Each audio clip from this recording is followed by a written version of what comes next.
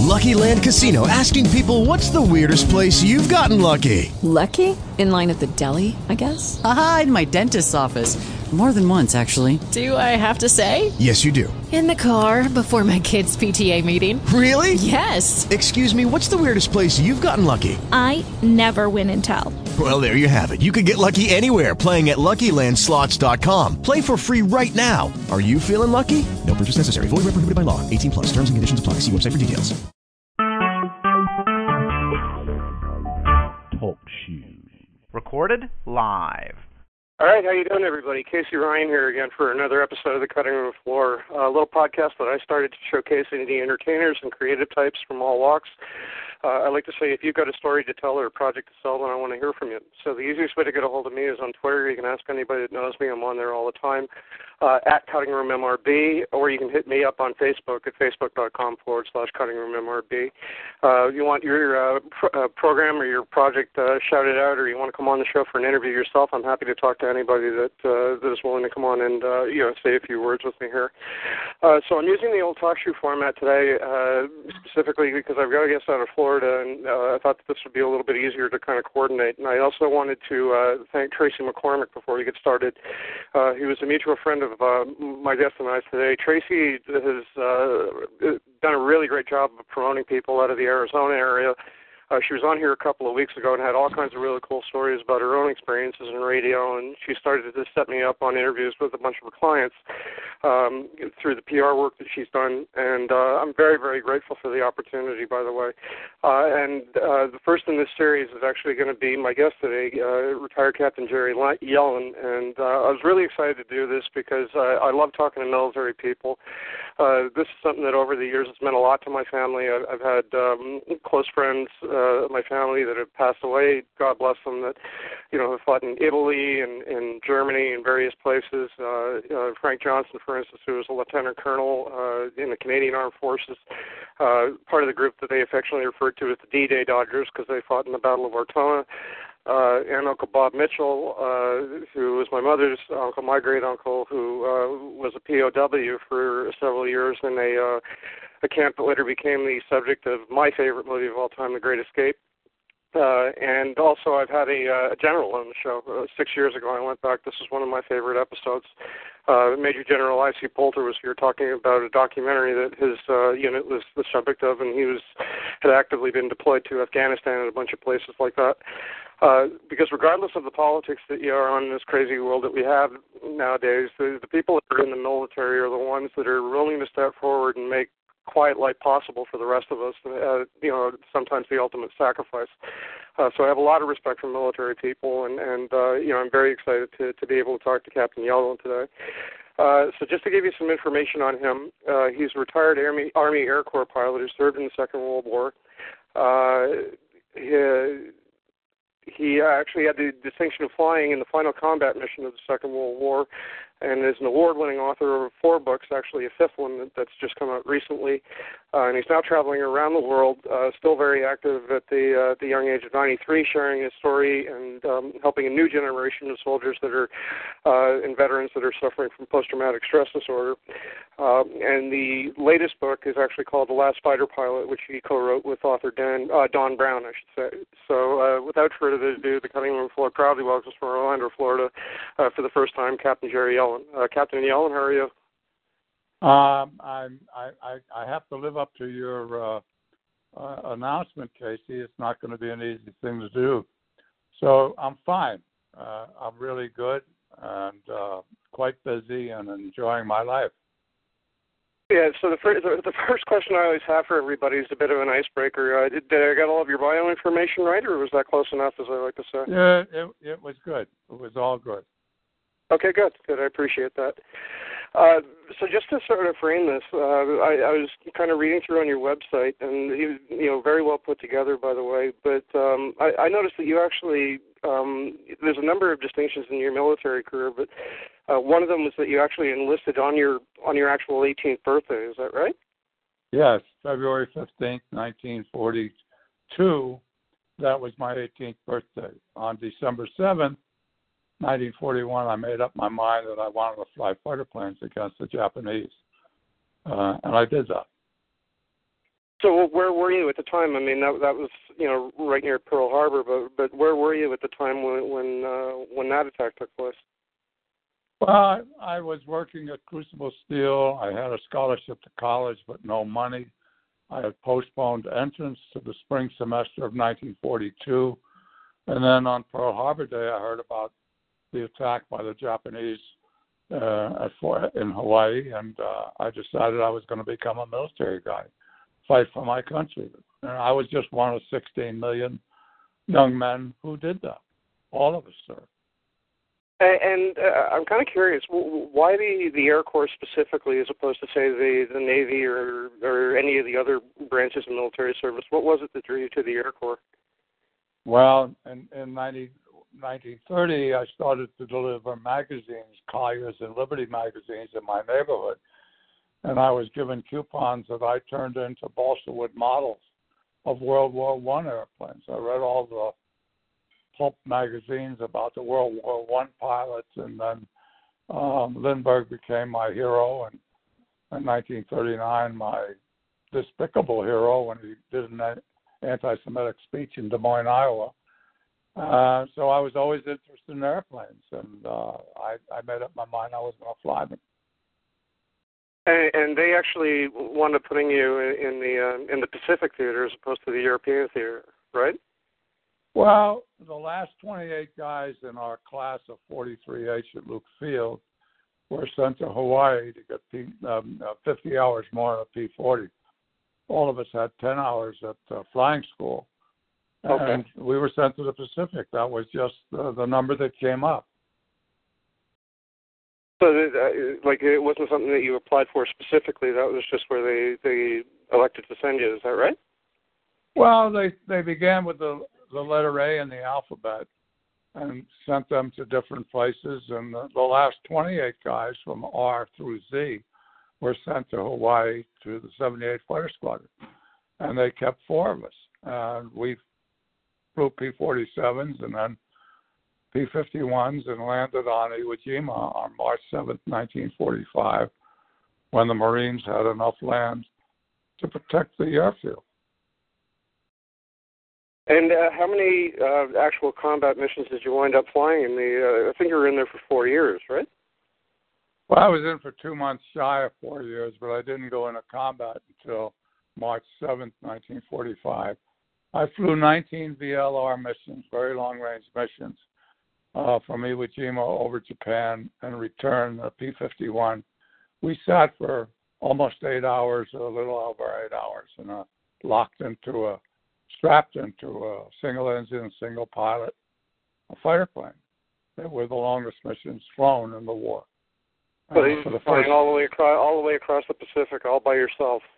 Yeah, well, we were all by ourselves. We couldn't navigate. We flew on the wing of a B-29 to get us to Japan, and then the B-29 orbited when we went in, strafed and escorted B-29s, shot up airfields and shipping ports and factories, and I flew with 16 guys who didn't come back, 11 killed in combat, and 5 killed in accidents in Hawaii between 1943 and 1944.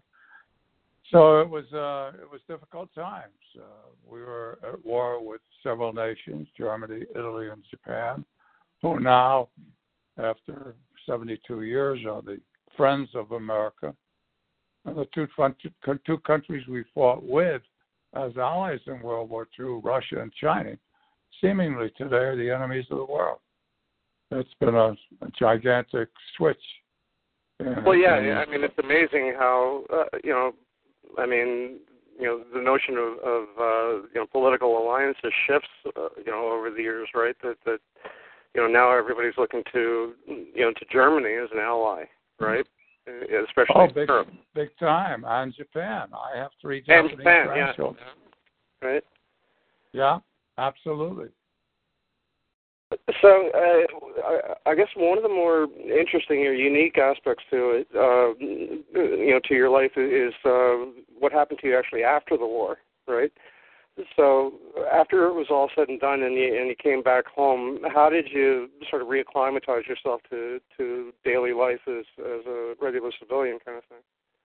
It was difficult. One day I was a pilot in the Air Force, Air Corps, and the next one I was a civilian. And with my dreams at night for 30 years were about suicide, about the 16 guys that I flew with who didn't come home. And then in 1975, I learned transcendental meditation and really got my life back almost instantaneously. So no, it was hard. yeah, I was going to ask you about that as a tool. Like that sounds like it really was a blessing for you, right? So what kind of things it was a huge blessing for me, and it's a huge blessing for the military today. 22 young men from Iraq and Afghanistan commit suicide every day. War is the most stressful, most destructive manufacturer of stress in human beings. We were all raised, when I was raised, by the Ten Commandments. And one of the commandments was, thou shalt not kill. Then you put a uniform on, and you're given a license to kill. People who believe something strongly enough that they're willing to kill other people. Germany, Japan, Italy, they were all allies, and their idea about conquering the world and being the rulers of the world, and America and Great Britain, and partially France, partially Russia and China, were all opposed to that. We fought a war that killed 60 million people, World War II. And Canada, too, for that matter, right? Yeah, absolutely. Canada was involved. The RCAF, Royal Canadian Air Force, and the Royal Air Force, they were the last defenders of freedom in Europe. So I guess, how did you sort of manage it, at least initially? Like, before you found the transcendental meditation, I mean, was it something that you had a hard time working on a day-to-day basis, or? I couldn't work on a day-to-day basis. Really? I moved 15 or 16 times after I got married in 1949. I had 4 sons, but I was a pretty good golfer, and I gambled on the golf course to make a living. That was my escape, just going out and playing golf in 5 hours at a clip and doing it almost 7 days a week and making enough money to support myself. It was difficult, Casey. It wasn't an easy time. I think that the memories of killing and the memories of the people that died in service that you knew personally were overwhelming, overwhelmingly stressful for me.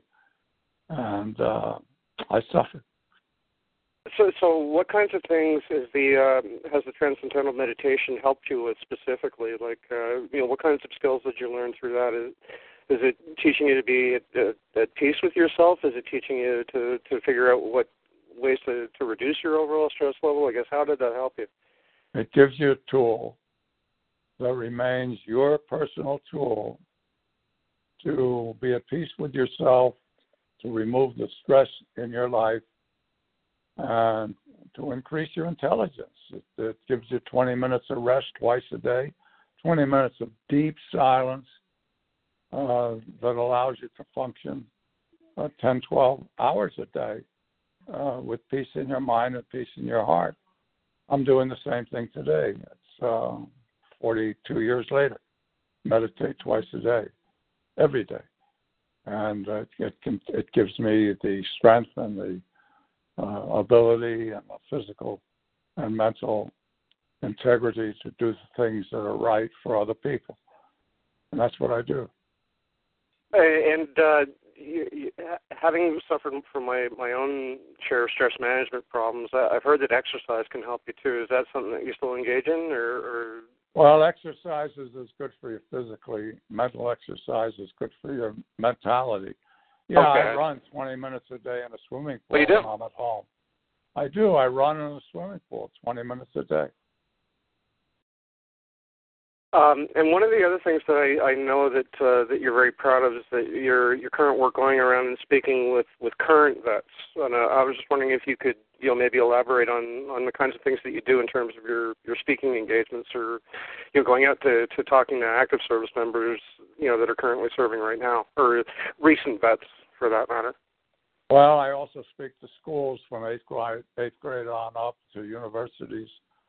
It seems that the younger generation today is pretty much about me and not enough you in their lives. And I talk about myself and the experiences I had that gave me the learning experiences to become a spokesman for a lot of different things.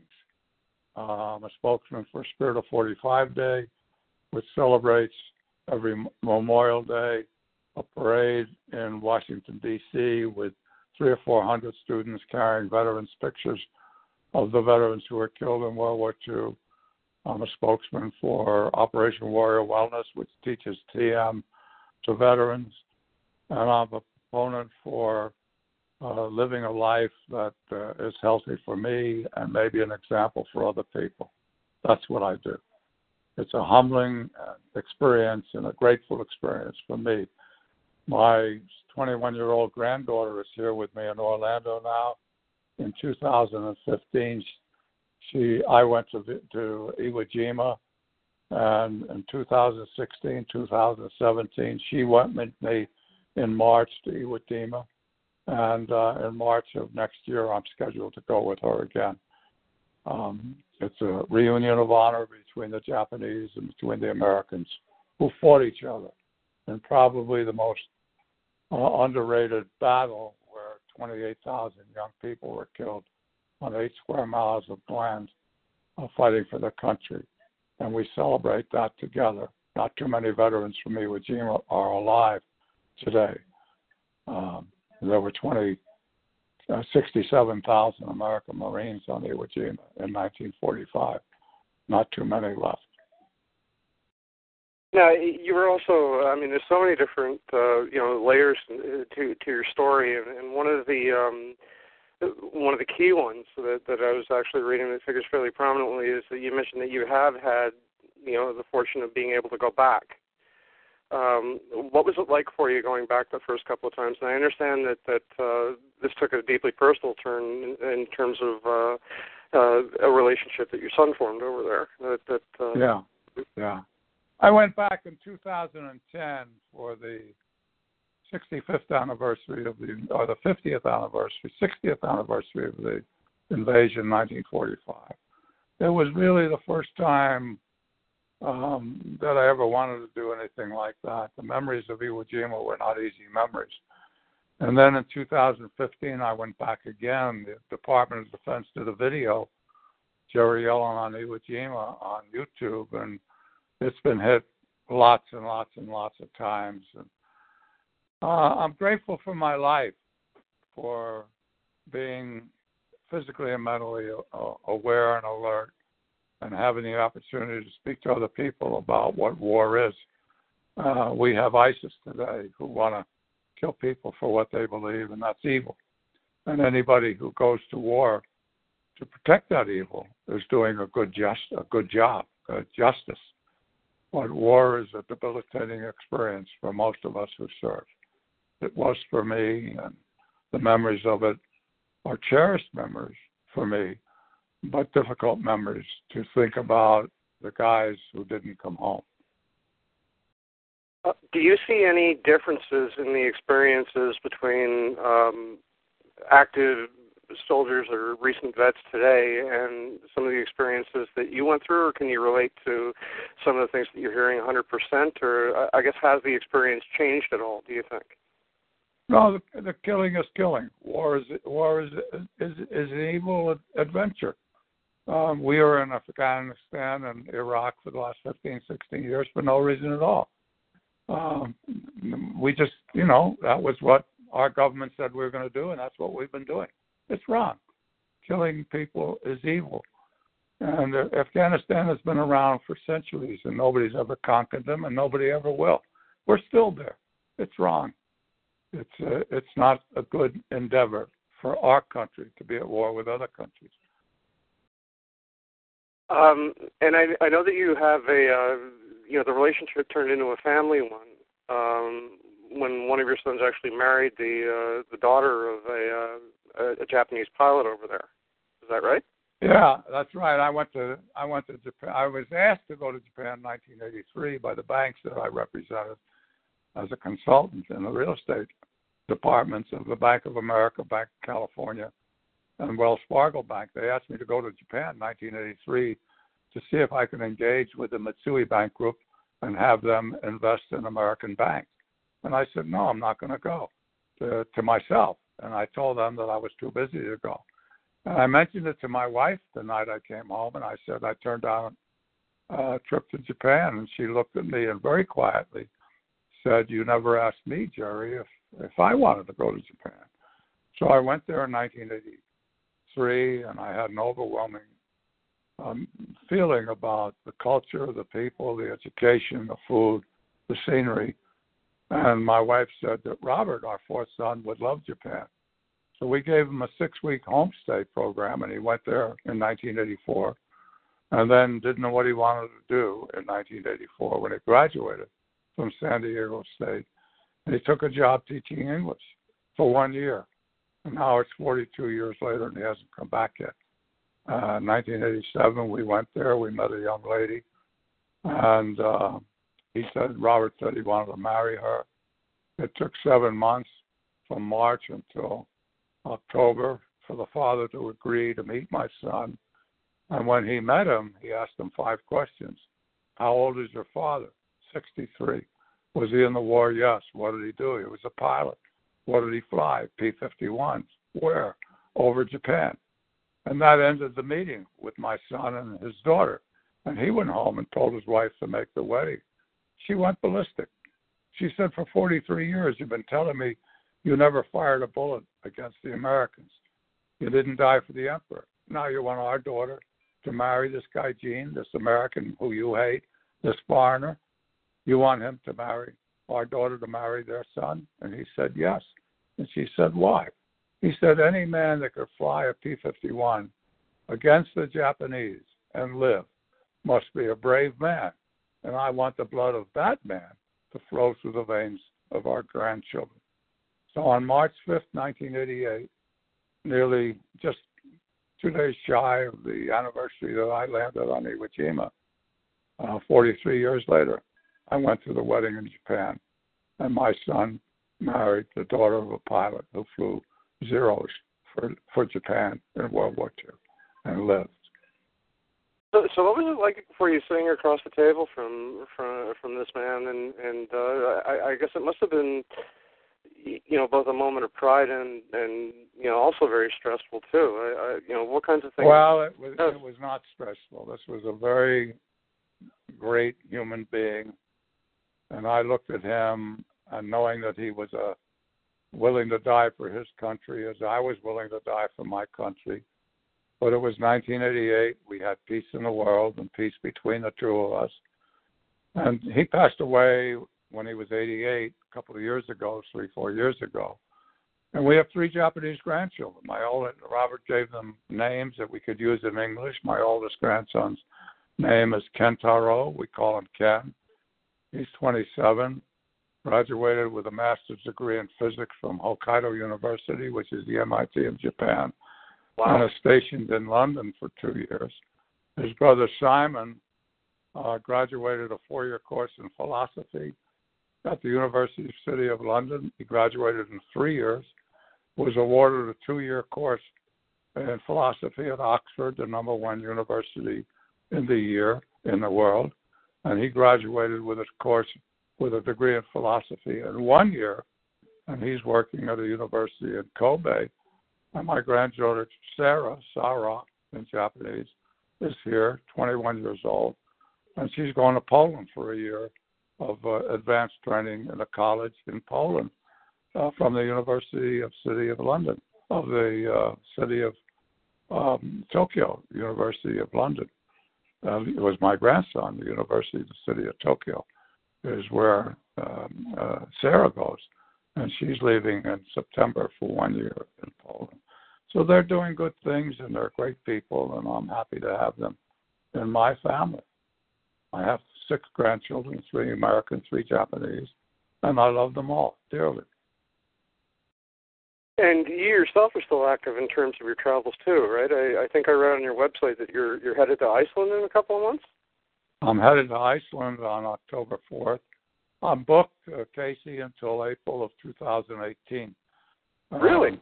Yeah, I have bookings to 2018. I hope I'm around. We'll see. Do you still enjoy traveling? And I love it. Yeah, you do. I love traveling. I love speaking to people, and I think that I'm doing right for the 16 million of us who talk. Woody Williams, who is the last surviving of 27 Medal of Honor winners, he's the same age as I am, and he and I have been asked to appear at halftime at the Army-Navy game in December in Philadelphia.